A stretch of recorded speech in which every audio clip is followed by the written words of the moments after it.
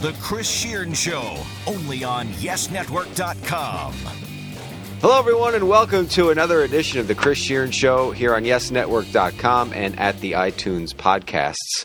At iTunes, you could download this, subscribe to it for free $99. It's Chris Shearn, at Chris Shearn, yes, and at Lou DePietro, yes, coming at you once again here in this post-Dallas Cowboys playoff era now. I know a lot of Cowboy fans out there are disappointed. And I have to tell you something. I have to be completely honest. Those of you who are not Facebook friends with me know that I have sided with America's team after this weekend. Because the way I look at it, and I don't know how Lou looks at it. He did like my status, though. But he likes the Eagles. I like the Giants. The last team we want to advance in the playoffs is the Dallas Cowboys. That's true. All right. We're in agreement on that. But I'm sure my co-host and partner in crime here would also agree with the fact that in that Des Bryant situation, he would close his eyes and put Jeremy Maclin in that same situation, or I would put Odell Beckham Jr. or Victor Cruz or Ruben Randle in that same situation. And if that was either one of our receivers that made that catch and then it was ruled incomplete in that area of that game, listen, we'd all be upset. Now, to sit back and just be a Giant fan or an Eagle fan and you don't look at it objectively, come on. You're a better football fan than that. The older I get, the venom towards these other teams, it kind of oozes out, and I look at it from an objective way of looking at it. I have to. It's my job, and it's your job too. Do we still have fun? Absolutely. Of course. But we take a step back, and we look at it the way a sports host or sports talk show host should look at it. So reading the rule over and over again, just to me, the fact that it's, section this and rule this and subparagraph that, hey, NFL, get your act together. You got to go back into this rule book, especially with this definition of a catch.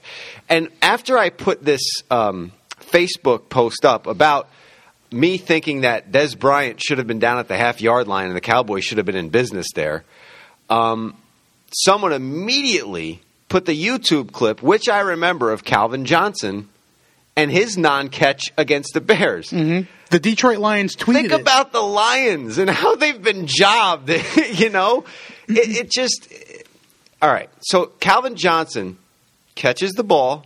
Just look it up on YouTube or the NFL.com. They still have it.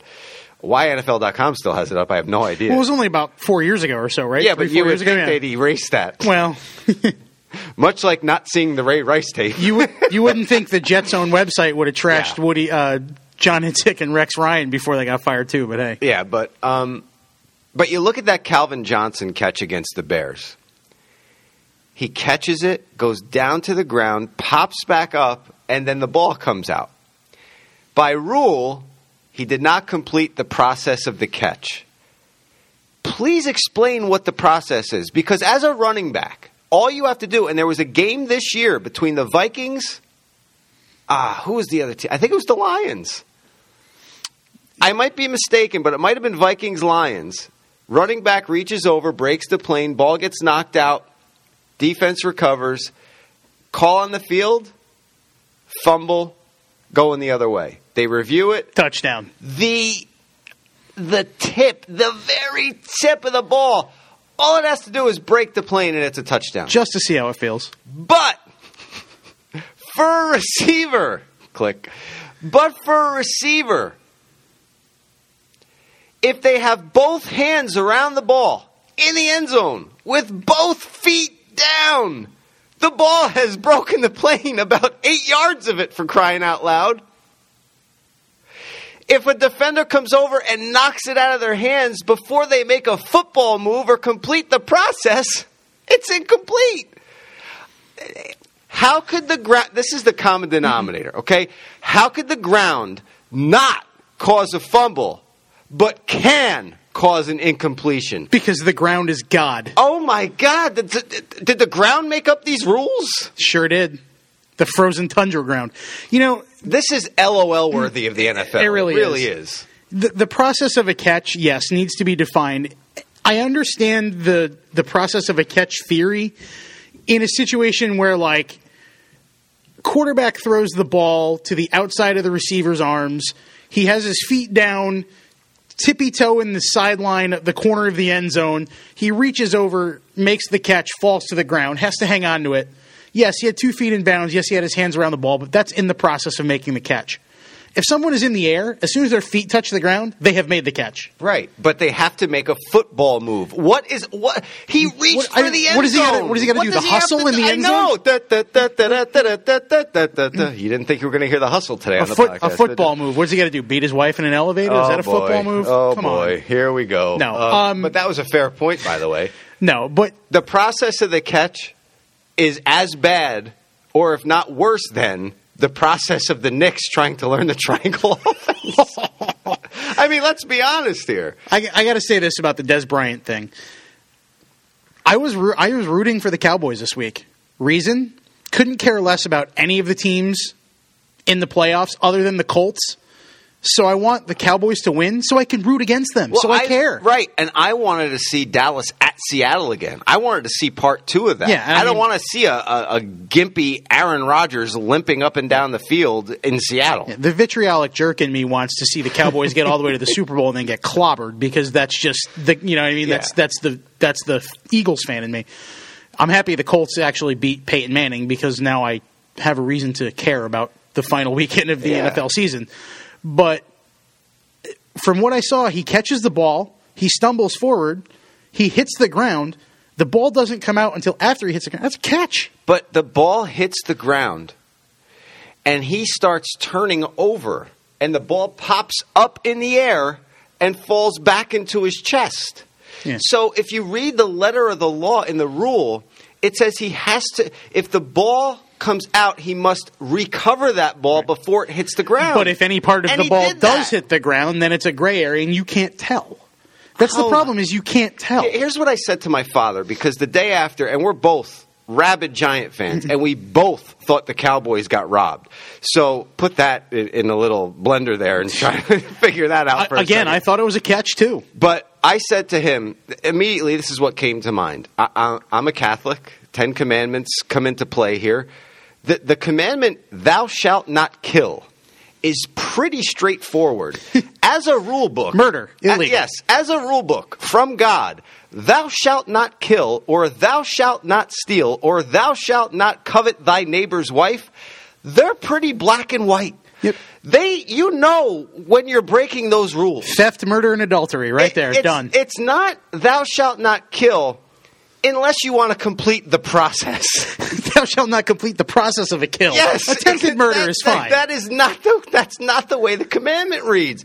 The NFL has to go back into the rule book and they have to clearly define what a catch is. It's kind of like Bill Clinton, too. When they asked him point blank, well, it depends on what your definition of is. He was the coolest cat on the planet when he was the president of the United States. You have to define, you have to tell me what your definition of is. That's like the murky water that the NFL rulebook is in right now. It's like Clinton wrote the damn rule for a catch.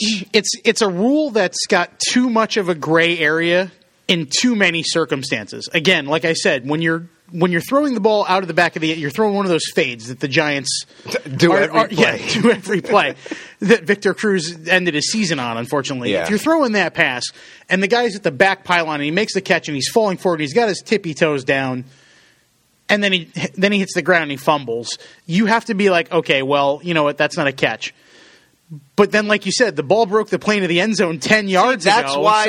That's why I don't get that. If you have the ball in your hands, your feet are down, and then you go to the ground, if the ball can't cause the fumble, how could it cause the ball to be an incomplete pass? But then again, here's the other thing about weird NFL rules is that according to the break of the plane rule, the plane of the end zone goes all the way around the world.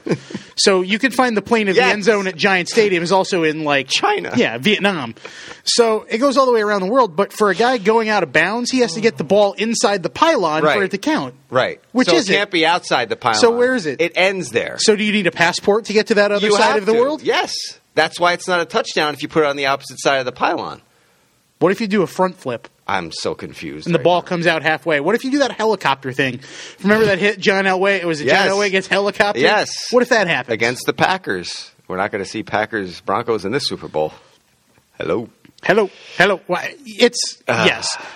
Here, let me. Before they need to fix that. They do. They definitely need to fix it. And as we continue to talk football here, I just want to throw it out there. And I know there's probably a lot of Patriot fans that listen to this podcast. And I'm sorry to tell you this. And I have nothing but respect for Tom Brady and Bill Belichick and that whole organization, the way it's run. But I would love nothing more than to see them lose? No, than to have Andrew Luck go through Peyton Manning and Tom Brady to get to the Super Bowl. And Andy Dalton. Oh, that doesn't really. Everybody does that, yeah. Yeah, but that would be great. I would love to see Luck. And then Aaron Rodgers in the Super Bowl. Think about that. It's possible. It is. That'd be a hell of a run. It would be. For both. That's like knocking off, that's like winning Wimbledon by knocking off Nadal, Federer, and Djokovic in 3 in a row. Not because I'm a Giant fan, but it would be like that run that they went on where they had to go on the road to beat Green Bay, and then they had to go on the road. Well, they beat Atlanta at home, then they beat Green Bay, and then they beat San Francisco on the road. Yep. That was won the Super Bowl. And then Eli, Eli went through Matty Ice, then he went through Aaron Rodgers, then he went through, Alex Smith, and then he went through Tom Brady. I mean, that was a heck of a run, too. But if Luck can do that, with Dalton out of the picture, because the guy, he's 0-4 first round in the playoffs. Yeah. But he'll have gone through Peyton Manning. Even Manning and Brady is a Hall of Famer. Yeah. Brady, Hall of Famer. Aaron Rodgers, maybe a Hall of Famer. So I think I'm going to get on the Colts bandwagon, and I love the post game celebration that they do, the Ric Flair, the 2 claps and Ric Flair. Well, they do. That is tremendous. They do have Ahmad Bradshaw, even though he's hurt, and Hakeem Nicks. So you got that. You got that. There you go. I can root for A.Q. Shipley from his tenure as the Eagles' 3rd string center. Fine with that. I can't think of only you would bring up a 3rd string center. I don't know. I think that's the only ex-Eagle they have. That's tremendous. So if we want to do picks really quick, if I'm picking with my heart, I'm going Colts, and I'm going Seahawks. I think it's going to be Seattle and Indianapolis in Arizona. I'm going to go with Seattle and New England just because, as much of a great run as that would be, the Colts offense worries me. And when you got Revis Island out there on T.Y. Hilton, it takes away a lot. It does, but if you could envision for a second. Plus, the Colts' run defense is not great. You're not good, Danny. You're not good.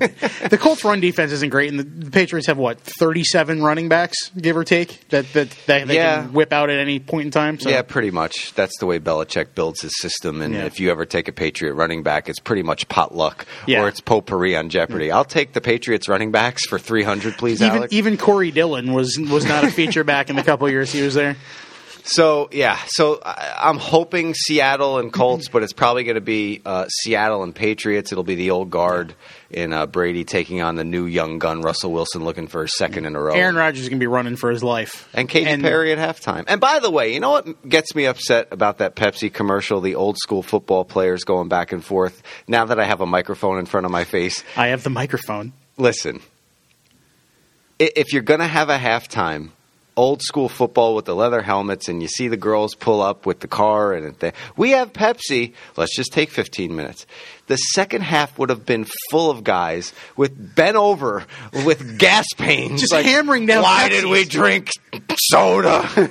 We can't play the second half. Just hammering it. Go easy on the Pepsi. You can't drink Pepsi and then go play football. That is the most asinine commercial I've ever seen in my life. I do enjoy Katy Perry, though. I'm kind of looking forward. That's a guilty pleasure. I do enjoy Katy Perry music. I'm looking forward to it. I really could care less about her music. Well, yeah. But I love me some Katy Perry. You're going to say she's an attractive woman. We all know that. She is. Who else wouldn't? There's something about a brunette with blue eyes, baby. Mm-hmm. There's just something about that. And Katy Perry, she could do the halftime every damn year. Yeah, she's a good looking one. I kind of enjoy her music, too. Not going to lie. It's a little... Might need to take my man card away, but it's okay. I'm down with that. I like Justin Timberlake, too. Did you see the interview yet? No. I rented it I went out to Detroit, as we both know, for the Nets, and I needed a flight. I needed a movie on the flight, so I downloaded on the iTunes. It was $6. Great. Yeah, I would have spent $15 in the movies. I spent $6 on it. I have to say, it was pretty damn funny. Did you watch it back and forth? Because that flight to Detroit's only like an hour and change. No, I got through it. Okay. I got through it. It was actually perfect. We landed, and the credits started rolling. Nice. So, yeah, it was a perfect movie. And think of Knocked Up marries, what's the other one? Superbad. Okay, all Judd Apatow movies, Seth Rogen it's involved. Just so... I thought it was hysterical. And the reason I brought it up was Kim Jong-un in the movie. They're in a tank, and he's showing James Franco the tank. And, you have a sound system in here? And he hits play, and it's Katy Perry. And Kim Jong-un turns out to be a huge Katy Perry. Baby, you're a firework. And that's what they're playing as they launch a missile out of the tank. So, yeah, I just wanted to see if you saw it. We got free movies on our flight home from Florida before Christmas, so I watched the new Teenage Mutant Ninja Turtles. How was that? It was okay. Yeah? Yeah. I didn't want this to turn into Siskel and Ebert, but I just wanted to see if you saw it. I have not seen it yet. I thought it was quality. I really did. The wife did just say to me the other day, she's like, we don't go see movies enough. And I was thinking to myself, I'm like, I have no time. It's not even no time. It's like, I don't really want to spend $30 to go sit in a movie theater. Yeah, that too. Yeah. Before the popcorn and the drink and the Raisinets and whatever the hell, Goobers or whatever you got. Yeah, because the movie theater in New Rock, I have to park. I have to pay to park, too. So that's an extra, like, $3. That's ridiculous. Yeah. It's kind of too far away to walk, but not, Yeah. Not far enough away that I can go somewhere else. Now, since we're on football, national championship. Yeah. Oregon, Ohio State. Katy Perry likes college football, too. She does? She does. Wow. She was on Game Day or I think it was Game Day picking, I want to say it was one of the Ole Miss games when they were down there in Oxford. And then she went out afterwards and there was like pictures of her on Twitter, like at the bar hanging out with Ole Miss fans. See, I don't think my wife would have an issue if we moved to Utah and she was a sister wife. Right? I really don't think she'd have an issue with that. Maybe I'll talk to her about that. That'd be cool. Yeah. I'd miss you, though. It'd be kind of a tough commute for the podcast. I'll call in. There you go. Skype. Skype in. And then we could have, it could be like the Katy Perry sister-wife reality show. Right. Just bring in a couple more actresses. She could hyphenate her name, Katy Perry Shearn. Oh, that sounds really good. There you go. I mean, I'm no Russell Crowe, but that didn't work out. I'm not Russell Crowe. Russell Brand. I had my Russells mixed up there. Enough about entertainment. I'm going to... let's go back to football here. Sorry, everybody. We ain't here to play school. Just tangents. Yes, Cardale Jones, how are you? We don't have to go to class. All we have to do is play football. Why should we have to go to class if we came here to play football? Football in all caps. We ain't come to play school. Wow. Classes are pointless. This is a 22-year-old sophomore in college right there. Classes are pointless. A 22-year-old who should have graduated college already. He's a sophomore. Graduated. But... he just won the Big Ten championship, the Sugar Bowl against Alabama, and the national championship, first ever. Those are his first 3 starts. Now, he didn't have good games. The Big Ten championship he did. The Big Ten championship, he threw 17 passes. He was 12 for 17 for that ridiculous yardage total and 3 touchdowns, and it was still Elliott's day. Now, there's a disclaimer on this discussion. I did not watch the national championship. I have a good excuse. You were here. I was hosting the Nets and the Rockets. Now, if my partner wants to know anything about that Nets-Rockets game... the only thing I know about it is there was a headbutt. Yeah, the KG headbutt on Dwight Howard. Mm-hmm. I can, wax poetic about that for 15 minutes. But since no one cares about that game, I'm going to have my partner here break down the national title game. Now, I did the highlights the next day. I read the game story. Listen, when you have 4 turnovers... especially in the second half, back-to-back turnovers. Mm-hmm. When you're that coach, you're not expecting to walk off that field a winner. No. They won by 22. When your quarterback has 3 of those turnovers on his own, he threw a pick and lost 2 fumbles. It wasn't like it was, it wasn't a Hail Mary that he threw the interception on. So he had a Gino Torretta-esque game. Listen, it wasn't 5 interceptions. He had a Geno Smith-esque game. Oh, okay. Let's put it that way. You want to go more recent? Okay. Yeah. Most of the people that are listening to this don't know who Gino Torretta is. I'm sorry. I'm 41. But no, I mean, I think he had something like 197 yards and the touchdown and an interception and 2 fumbles lost. And in that Wisconsin game, they won 59-0 and they were up big. So yes, they were up big so early and so quickly that he didn't have to throw the ball a lot, and he didn't. But when you look at the numbers, he was 12 for 17 for 200-some yards and 3 touchdowns.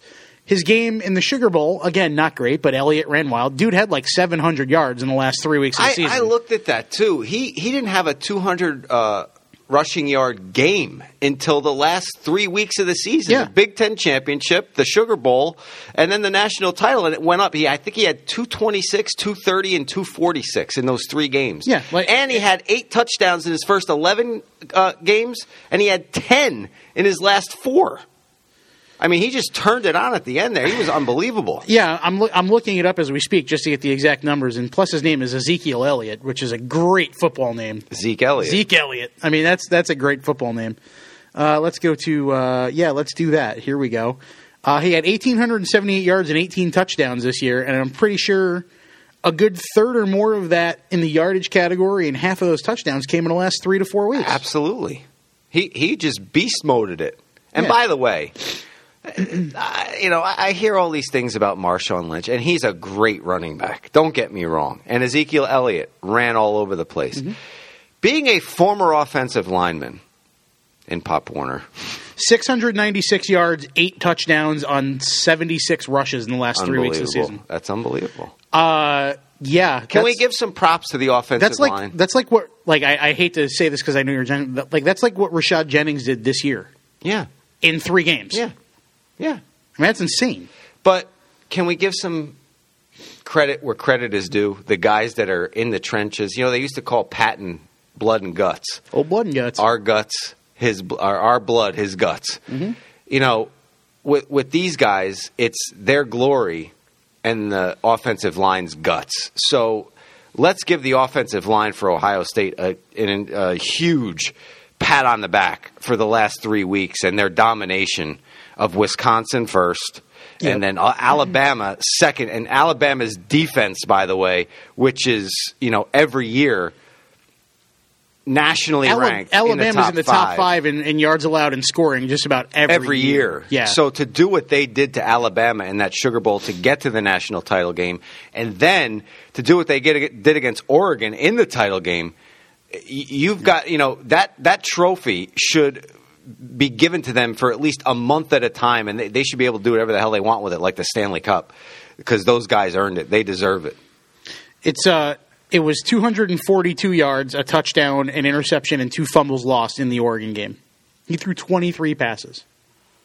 He managed the game. I mean, and it's easy to manage the game when you have Elliott behind you doing what he's doing. 12 for 17, 257, 3 touchdowns in the Wisconsin game, and then they let Elliott run wild. That guy, that 22-year-old sophomore, can walk around campus, and apparently he doesn't go to class. He just plays football. He ain't here to play school.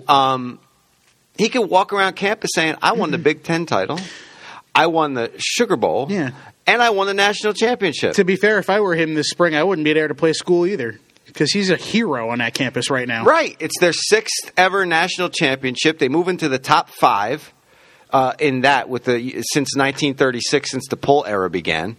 And, you look at Urban Meyer.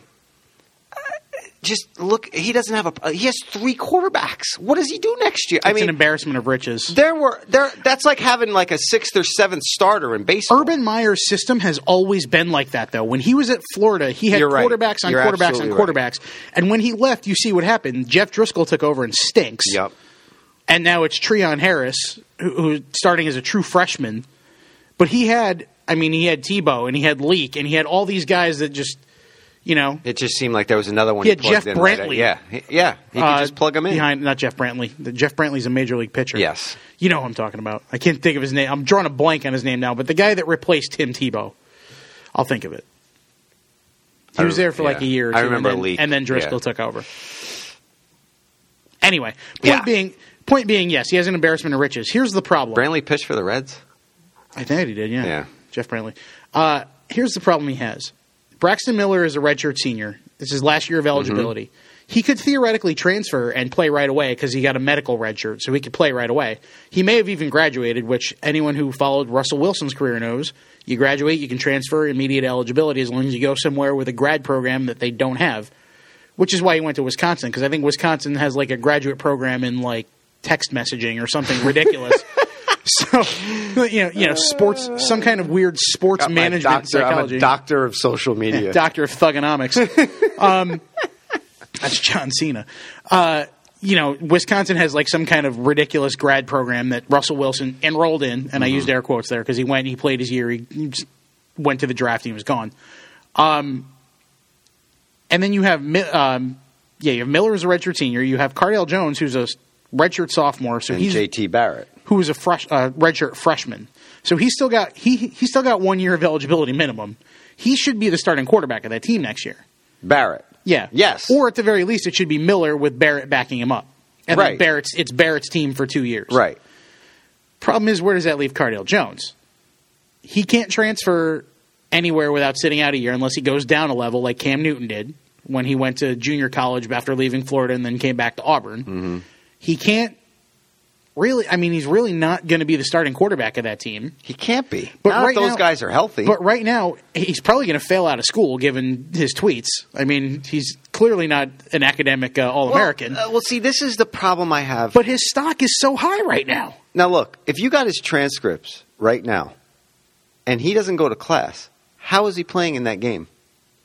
I'm sure he goes to class, but how is he eligible to play in that game? But think about years in mine, freshman and sophomore years of college. I took like accounting and volleyball and all kinds of ridiculous like gen ed classes.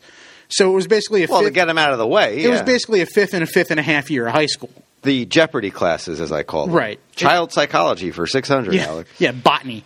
I learned a lot about plants in college, but not anything legal. I'll take astronomy for $1,000. So, maybe he's doing that, but that's a second Jeopardy reference in this podcast. It is. I watch Jeopardy every night. I enjoy it. Do you really? I do. Yeah. I DVR it. I'm not even kidding. I DVR it. One of my favorite Jeopardy moments ever. Bill Murray in Groundhog Day. He knows all the answers, and he's just sitting there and he's answering everything because he's watching it every day, the same episode. And everybody's like, oh, my God, he's a genius. Anyway, continue. I'm sorry. Ding. Here's the problem with Cardale Jones. His stock is so high right now that he's a third-string quarterback who had 3 average to good game manager games in the 3 biggest games of the season, the conference championship game and the 2 playoff games. And he's such a prototypical quarterback in terms of size. Somebody will draft him like Terrell Pryor. Somebody will draft him in the 5th or 6th round. He may be good. He may not. Who knows? Well, he could also go to North Carolina and lay low for a year. He really doesn't have to go to class there. He can take a class on like spelling.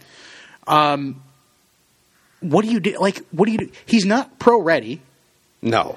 But his stock will probably never be higher, and he's eligible. Yeah. So what do you do? Do you take the millions of dollars you're going to get for being a 5th-round draft pick, or do you go back to Ohio State where you're the third-string quarterback? You're a campus legend. You're going to get buried again. You're a campus after legend. Doing what you just did. You're a second-string quarterback at best, because even if Miller's like, you know what, I'm going to go transfer somewhere and take my last year and see you later. Right. He's still going to be J.T. Barrett's backup. As he should be, because Barrett's the better quarterback. The comparison I made when someone asked me this was Matt Castle, who never started a game at USC his entire career, but was such a good, heady quarterback, and USC won a lot of games by blowout, so he got a lot of run in those days. Somebody drafted him. The Patriots took him in the 7th round. He went 11-5 in his one season. Brady got hurt, and he's had a pretty good NFL career. Granted, he was a 4th-year senior at that point and had been a backup his whole career. He wasn't a 3rd-year sophomore who had redshirted and then never played. But the point stands. Talent will eventually overcome. Right now, his stock will probably never be higher than it is right now. You're absolutely right. It's going to be interesting to see what he does. And it's been interesting to see what Brian Cashman has been doing with this Yankee team this offseason. Segue. Yeah, you like that? Doug probably misses my segues. I have to text him, see if he misses them. I watched the other night. He was on sports. He was doing Sports Night, and that was the night Duke lost to NC State. Right. And I could feel the pain in his voice as he was reading the Duke highlight, because I know he's a huge Duke fan. But I'm a Carolina fan, so we clash on that. And I'm a St. John's guy, so my pain is just inevitable perpetual. Every season. Yeah, since 2000 when Ron Artest was on the. Oh, I'm sorry, Meta World Peace was. Panda Friend. Is that his name now in China? I have no idea. We get, randomly, this is a random aside, but here in the building, we get like random channels on the satellite because we're a TV sports company. Right. So we get One World Sports on our random in-house TV, and I was watching a Chinese basketball game the other day, and Ron Artest was in it. It was he wasn't playing because he's hurt, but it was his team, and there's a couple other like Andre Blatch on the other team. There was a couple other like notable he's averaging Americans. like 36. Yeah, there were a couple other notable Americans that played in the game. I can't remember who they were, but I was like, oh, I know that guy. And I'm watching the game. It's like Sichuan versus I forget who the team was, but it was I think his name is Panda Friend now or something like that. Good Lord. Boutros, golly. God. Brian Cashman, sorry, random aside, my bad. I do that to you a lot. I did it to you earlier, going on my tangent with movies. So another random aside. I talked to, you may remember this name if you're a UFC or wrestling fan, Dan the Beast Severn. I do not. One of the original UFC greats. I chatted with him last night for another project that I'm working on, and he was giving me some great stories about how just gross UFC was back in the day. I'm sure he was, and the benefits and long-term ill effects of cauliflower ear. Yes. It's awful. And all kinds of random international shenanigans that went along with being a UFC fighter back in the day. I'm sure, just like the WWE, that those stories are tremendous. It was fantastic. To be a fly on the wall of a limousine or anything in those both of those sports back in the day when either Flair or Hogan or any of those guys were savage. Running. You're a little bit older than me, so yeah. You would have been a little bit older when it came around, when UFC was first a thing. Were you I never got into it. I'll be honest with you. I remember being 15 or 16 years old, and in my hometown we used to have this place where high school and middle school kids could go like once or twice a month and hang out with your friends and socialize. Whatever, it was like $10 to join. And one night, the lady who ran the place, her boyfriend brought a VHS tape of like UFC 5 or something like he had run, and just watching these guys maul each other. It was amazing when you're 15 and you're like, yeah. Now I really don't follow UFC too much at all now, but yeah, I don't know. Back in the day, that was hot. I just never got into it. Like I used to watch. See, I was around when boxing was still relevant, like when I was growing up. When I was, 10 through 15, you had Tyson losing to Buster Douglas. You had Hagler and Hearns. You had Sugar Ray Leonard. That's when, we were just talking about this the other day. I mean, boxing's titles and how many belts you have and how many divisions and titles and everything that you go through in boxing now, there's no point to being a champion. No, well, the way I related it is it's kind of gotten out of hand as to like those early college bowls that no one. I mean, you'll watch it and people will bet on it. This is for the WBIHFLC. Yeah, it diminishes super straw featherweight championship. It diminishes what boxing, how proud and great a sport it once was, and now it's just watered down to the point where. Wait, what? What title is that? It's like that scene in basketball where like the North, South, Central division. Right, exactly. You can't. That's why boxing, in my opinion now, I think that's why boxing is struggling. Because you have so many of these divisions and titles, and it's nonsense.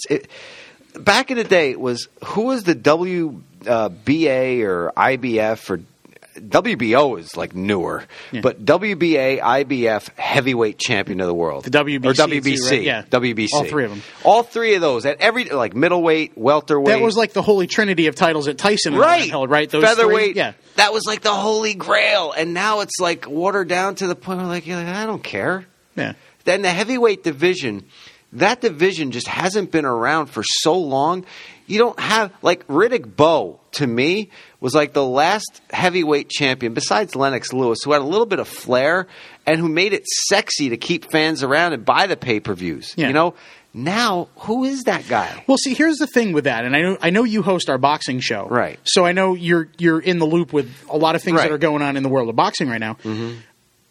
I made a mistake a few months ago, maybe a year ago, that I will never make again. I bought a Floyd Mayweather fight on pay-per-view. Yeah. Because I know now at this point what I'm getting when I buy a Floyd Mayweather Was it pay-per-view. the Canelo Alvarez one? Or? Yes. Okay.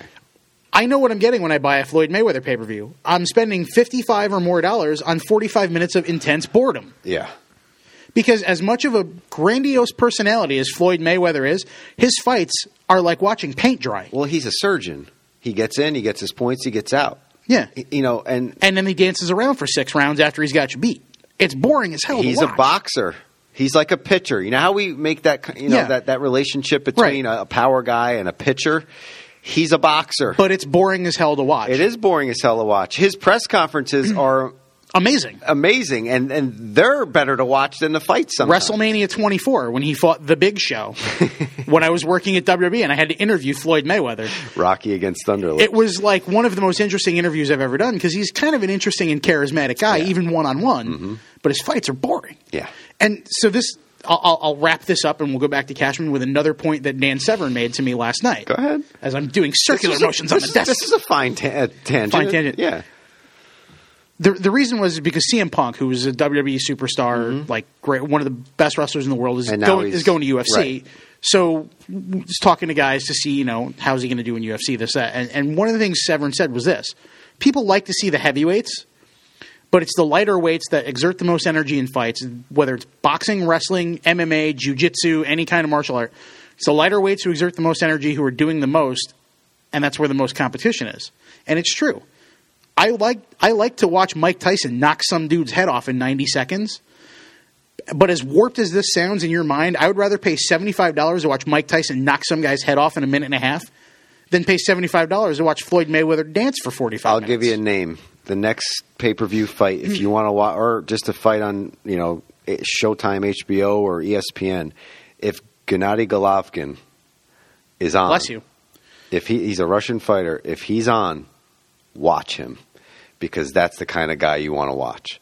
He's no nonsense. He goes out there. He goes right after his opponent. And when he hits you, you know it. Right. This guy, He's got hands of stone, this guy. So if you want to watch... What is he, a heavyweight, middleweight? I think he's... Lower weight? I think he's a welterweight. I'm pretty sure he's a welterweight. But that guy, oof...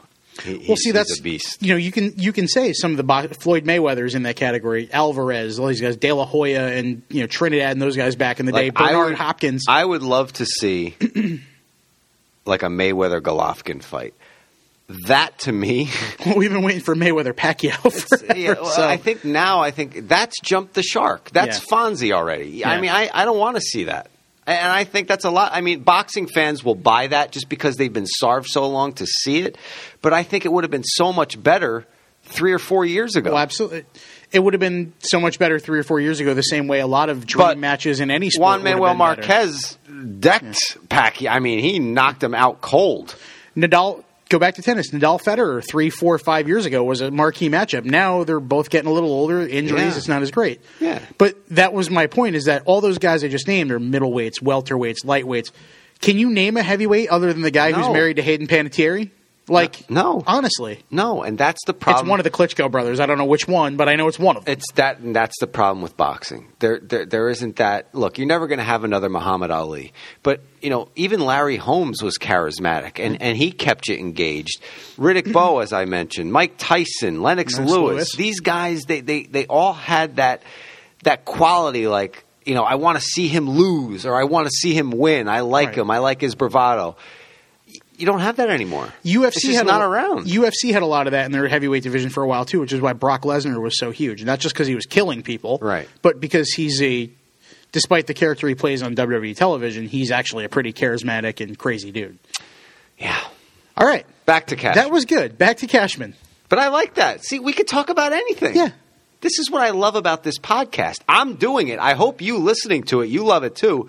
But this is what we do. We talk about movies. We talk about anything and it's natural. That's what I love about doing this with you. And no offense to Joey, no offense to Doug. It was the same with them. I had to build a relationship with Doug and build a little rapport with him. But once we got to know each other, it was fine, and we got to joke with each other. Joe and I were great, and now you and I have made a seamless transition. And it's fun. It's fun to get in here every week and to do this. And next week it's going to be extremely fun. Oh, baby. I'm not going to spoil anything, even though you told me what it is. We got a surprise guest hopping aboard with us next week. So, I'll update my resume. Stop! I'm kidding. Joe and I had him on. He was great. He's outspoken to say the least, and he's no longer in this market, but he'll be jumping back on with us for a second time. And he's a great guest, and he'll talk about anything. We'll talk about Rex and Buffalo. We'll talk about the Jets' new hire with him. We'll have some fun. And it'll be must-listen podcast time next week. Yeah, we'll save. He was just announced today, but we'll save the Rex in Buffalo for next week then, because that's yeah. And Todd Bowles taking over as the head coach of the Jets. So we'll talk all about that next week. The press conference, I think, for Bowles and their new GM. Ding. Their new GM with who went to Petty in New Jersey, and their new coach is from Elizabeth in New Jersey. If you haven't seen it yet, Google the high school picture of McGag at Petty. Mike Rithgen. Yeah, Rithgen. Anchorman, folks, watch it. It's a classic. Rocks and Grabber. Ding. All right. Brian Cashman is the general manager of the New York Yankees. Yes, he is, and senior vice president, by the way. And one hell of a model American. Ding. Just never stops. But Cashman, I just have to put it out there on some kind of medium. I haven't done it on Twitter. No one's going to see it on Facebook.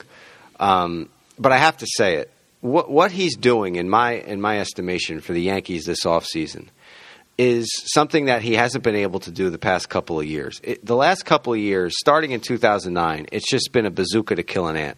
Just signing, re-signing CC Sabathia to millions of dollars, the signing of A.J. Burnett, Mark Teixeira, and Sabathia in 2009, bringing in Carlos Beltran last year. It just goes on and on and on. And Brian McCann. This offseason, you basically have the baseline that you need for this team. This team, healthy, can compete. If the starting rotation, if Sabathia and Tanaka, and it's a huge if, pick the biggest font necessary and type that into your Microsoft Word, IF, big if. If they stay healthy all season long, every time, you heard it on Hot Stove, I think it was Dave Waldstein who said, every time Tanaka throws a splitter, you're going to be doing that face, because you never know when that elbow could fail him.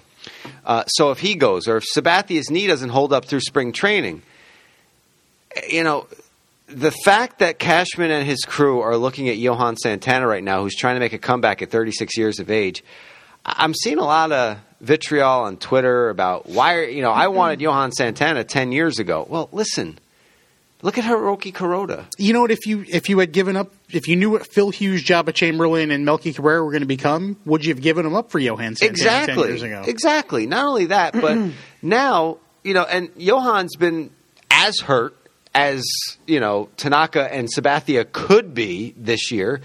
But why not take a flyer on him? They haven't signed him yet. I'm not saying they have. They could. I could be missing the tweet that says he or the note that says he was signed. But at the same time, Lou, why why not do your due diligence and see if this guy? Sign him to a 1-year deal, a minor league contract. Okay, maybe a 1-year deal. If he makes the big leagues, he gets like $1 million as a base salary. And I'm just throwing this out there. And then you give him incentives. If he hits 10 wins, if he hits this amount. That's pretty much what the Orioles gave him last year. Right. What's the harm in it? Let me ask you a question, and this will validate your point. Okay. If I gave you the resumes, blind resumes, you might notice Johan Santana because there would be a lot of empty space the last few years. But if I gave you the blind resumes of Johan Santana for the last 3 years versus Bruce Billings, Chris LaRue, XYZ. What's the difference? There is none.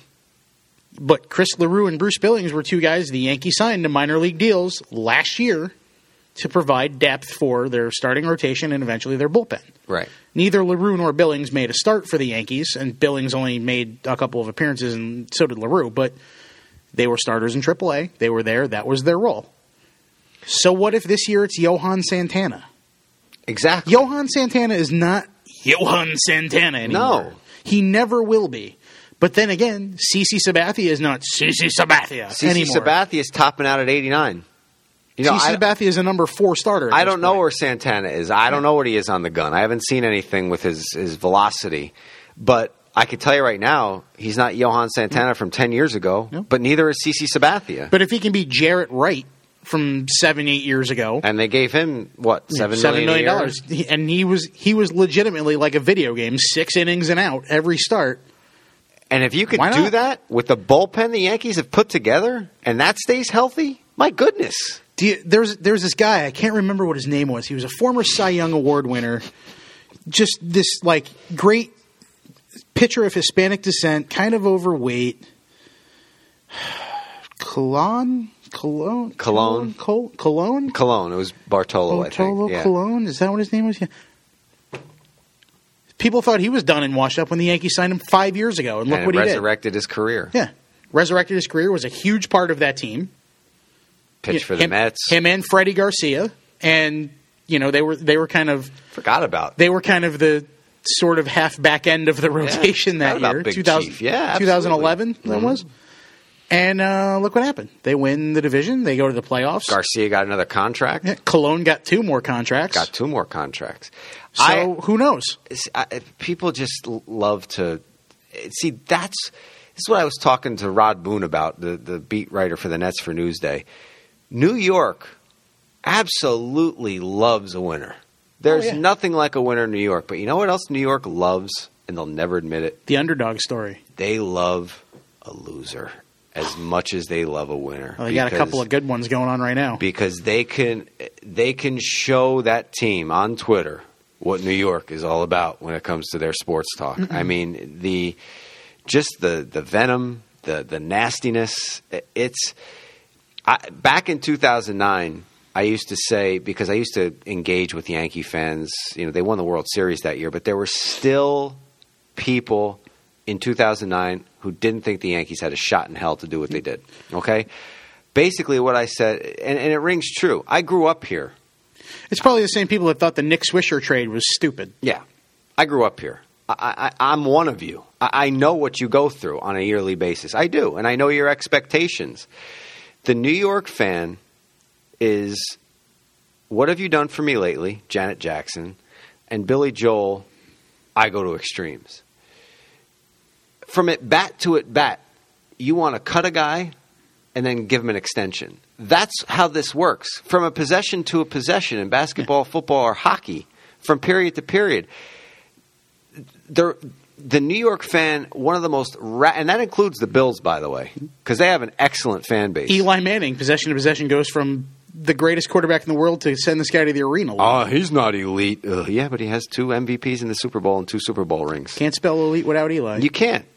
In my book, and people wanted him gone. He's in the last year of his contract next year. People want Eli Manning gone. You people need help. You really do. You need to be on medication. Eli Manning can't go anywhere.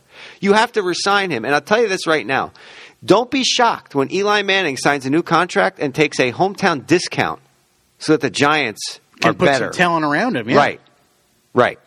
And don't be shocked when Eli Manning wins his 3rd Super Bowl. Because, mark it down, it's going to happen. It's gonna. He's a great quarterback. He might not be elite. He might not be Montana-esque, who has a great commercial out with the rings, by the way. Mm-hmm. I forget what it was for, but great commercial. He's not Montana. Okay? He's not Marino. But Marino's got a pretty empty hand. He does. But the guy, when push comes to shove, when the game is on the line, that pass to Manningham will always be in my memory banks. Always. There was no other place to put that ball. And he threaded a needle to Manningham to keep that drive alive to get the Giants that 2nd Super Bowl win. He broke out of the clutches of the Patriots in the 1st Super Bowl in 42. Mike Carey was the referee in that one, by the way. CBS expert Mike Carey. Just thought I'd throw that out there. Breaks out of that. Now, look. He was a good referee. If you want to define... He was. I'm just saying maybe not so much now. But if you want to look up Hail Mary in the dictionary, it was that pass. It's David Tyree's helmet. Oh, my God. Yeah. I'm not saying Eli had the skill. But if he doesn't break out of that sack... That throw doesn't happen. That catch doesn't happen. And that win doesn't happen. And you can take it to any sport, any play, any type, anything. We're talking about the Yankees. But if you can take any time, any sport, anything, and catch it, like things like David Tyree's helmet catch, that's the kind of stuff you need to happen sometimes. Yeah, exactly. You need that little bit of lady luck every once in a while. You do, and you need a defense that the Giants had. You were talking about the Yankees because you were talking about how everyone in New York loves a winner, but they also love a loser. And right now, everyone on Twitter is fire Cashman. He stinks. This, that, the other thing. And let me tell you what, Brian Cashman knows what he's doing. He does. In my estimation, and I'll shut up and let you talk. In my estimation, Brian Cashman is doing the best job in quite some time this offseason than he's been allowed to do in the past 5 or 6 seasons. He is making the Yankees. He's got them depth. And Garrett Jones, I love that deal. I hope that guy stays healthy because he's going to be able to make a difference on this team this year. The pitching staff, the starters are your only concern. They need to be healthy, and that's not the fault of Brian Cashman. If CC Sabathia, his body can't hold up, that's not Cash's fault. If Tanaka's elbow goes out, it's not Cash's fault. Tanaka didn't want the surgery. As far as I'm concerned, it's Tanaka's elbow. If Tanaka wanted the surgery, he would have had the surgery. That's not Cash's fault. Cash's job is to give the Yankees the best opportunity to win. And if you think that's throwing a yacht load of money at Max Scherzer, it's not. It's not a one-man game. It's not. He's building a baseball team. That's what the Yankees need to do. The Yankees have to stop with the bazooka to kill ants and start building a baseball team. That's what Cashman is doing this offseason. He got the pieces last year. He got McCann. Okay? He got Beltran. He needs to stay healthy. Who else? Can someone just finally come out and say that he hurt himself flipping over the wall in Tampa Bay and that was it? Can we just finally say that now? I know you'll never hear that, but look, dude flips over a wall. 2 weeks later, his elbow hurts, and he can't throw the ball, and he can't hit anymore. And I guarantee you, what day is it today? Click. January 14th, because St. John's is playing again tonight. But that's how I know it's January 4th. And the Nets are playing the Grizzlies, and I'm hosting tonight. But it's January 14th. I'm telling you right now, pitchers and catchers report in a little over 2 months. 5 weeks. You're right. 6 weeks. No, it's January 14th. What am I saying? Less February 20th. Yeah, a little over a month. So I'm telling you right now, by mid-May, all you fans out there that were BM and C'ing about the signing of Chase Headley at third base, you're going to say, oh, thank God we signed this guy. I guarantee you. 2 things I'm going to say. The first one I'm going to say is you might have heard me pop it in before. I said it's not a one-man game when you're talking about Scherzer. Yes. Anyone who wants to think so, look at last year's Dodgers. And Doug and I had this conversation on our podcast at the end of the year. Tell me. Clayton Kershaw was, 21-3 last year? Yes. You take him out, you take away his games, the games he started, the Dodgers were 4 games over 500. So that's how much a one-man team can help when you've got a guy like Clayton Kershaw, but you still need a team around him to be any good. What was he able to do in the playoffs? Exactly. But what I'm saying is the Dodgers were, 70-70 in games Kershaw didn't get a decision, and 21-3 in games he did. So it's not like they were the 98 Yankees where anyone could have gone out there and won 15 games. Second point being is the reason I think a lot of people are down on this offseason, especially after the last 2 years. We're not used to not making the playoffs 2 years in a row from a fan base perspective. Brian Cashman, this is the long con here, folks. This isn't a short term, right, as Chris said, bazooka to an ant. Carlos Beltran has 2 years left on his contract, which happens to be kind of coincidental that Aaron Judge is about 2 years away from the majors. Mark Teixeira has 2 years left on his contract. Kind of coincidental that Greg Bird should be about ready in 2 years. Brian McCann is the catcher, right? The Yankees still have 347 catchers in the minor league system, but still, you can never have enough catching depth. Right. Everybody's always looking for that catcher. They didn't have a shortstop. They didn't really have a good one. If you looked at the best shortstop in the Yankees organization the minute Derek Jeter retired, it was probably Ali Castillo. And what's wrong with Steven Drew? What was wrong with that signing? Nothing. He just had a bad year last year because the guy took 3 months off. And they only brought him back for a year. Yeah. They didn't give him a boatload of money. They didn't give him a lot of years. They gave him a year.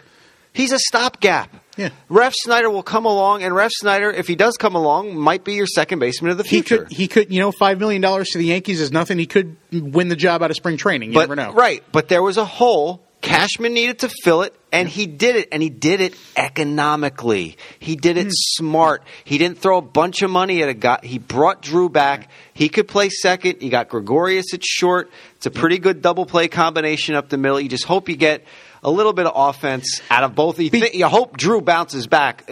Gregorius, you hope he hits 240. You could put the three of them in the infield, and nothing's getting out of it. Right. Okay, that's Headley, Gregorius, and Drew. That's pretty. And Teixeira. Let's not forget him. Run creation didn't work so well last year, so maybe run prevention will work this year. But the point is this: the spots where there's guys locked up long term are spots where Jacoby Ellsbury for 6 more years, Gardner for the 4-year extension that kicks in this year. They've got a lot of guys percolating in the upper levels. Like I said, Aaron Judge is a couple years away. If he's not ready in 2 years when Beltran's done, you've got Tyler Austin, you've got Ramon Flores, you've got insert player X. Yeah, they brought back Slade Heathcott for some reason. Mason Williams. You've got Yuri Perez is still on the 40-man roster. You've got guys.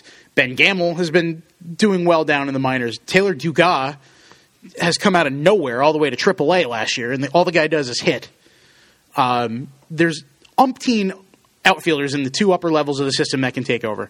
Third base, you're looking at a situation where Jagielo had an injury-prone season last year. There's a little bit of concern about him. Eric Duncan was just announced as a coach for the Staten Island Yankees next year. Right. And it made me laugh because I'm like, God, I hope Jagielo doesn't turn out to be Eric Duncan. But that happens. Yeah. That does happen. So they have Headley for 4 years, and they've got 4 years to figure out how good is Jagielo really? How good is Miguel Andujar, who was in Charleston for most of last year? Is Dante Bichette Jr. actually a good player, or did he just have a dead cat bounce season in Tampa because he stunk when they brought him up to Trenton at the end of the year? Yeah. So he's going to be there this year, and it's sink or swim for him at this point because I think he's Rule 5 eligible either this year or next year, and it's sink or swim time for him. The positions where they don't necessarily have a strong prospect base are locked up long-term in the majors. The positions where they do have a strong prospect base are 2 or 3 year deals in the majors. So there you go. It's the long con. That's the job that Cashman did, and that's what I was alluding to. I set it up. Lou just knocked it down. I mean, that's what you have to look at. I know Yankee fans expect a World Series title every single year. It's just not going to happen. You're not going to win the title every year. I know you want to get back in the playoffs. I know you want to compete. Think about this for a second, okay? And I know you might be shaking your head or rolling your eyes when I say it. Put your feet in the soles of the Cubs fan. Okay? Wow. 1908. Okay? 1908. People actually talked like that back then when they won their last World Series. See, the Cubs won the Chicago Local 9 won the World Series. See? Oh, my goodness. That's the way people were talking the last time the Chicago Cubs were winning a World Series. Don't even do that. This is New York. You're pretty close to New England. Go ask any Red Sox fan over the age of 30. Yeah. Listen, the Mets haven't won since '86. We're going on 30 years here. And now. their playoffs, their appearances in the playoffs have been sparse. So you got to just chill and let Brian Cashman, who you wanted to get rid of too, do his job. Let him do his job. And the way Lou just broke it down right there, it can't be broken down any better, in my estimation.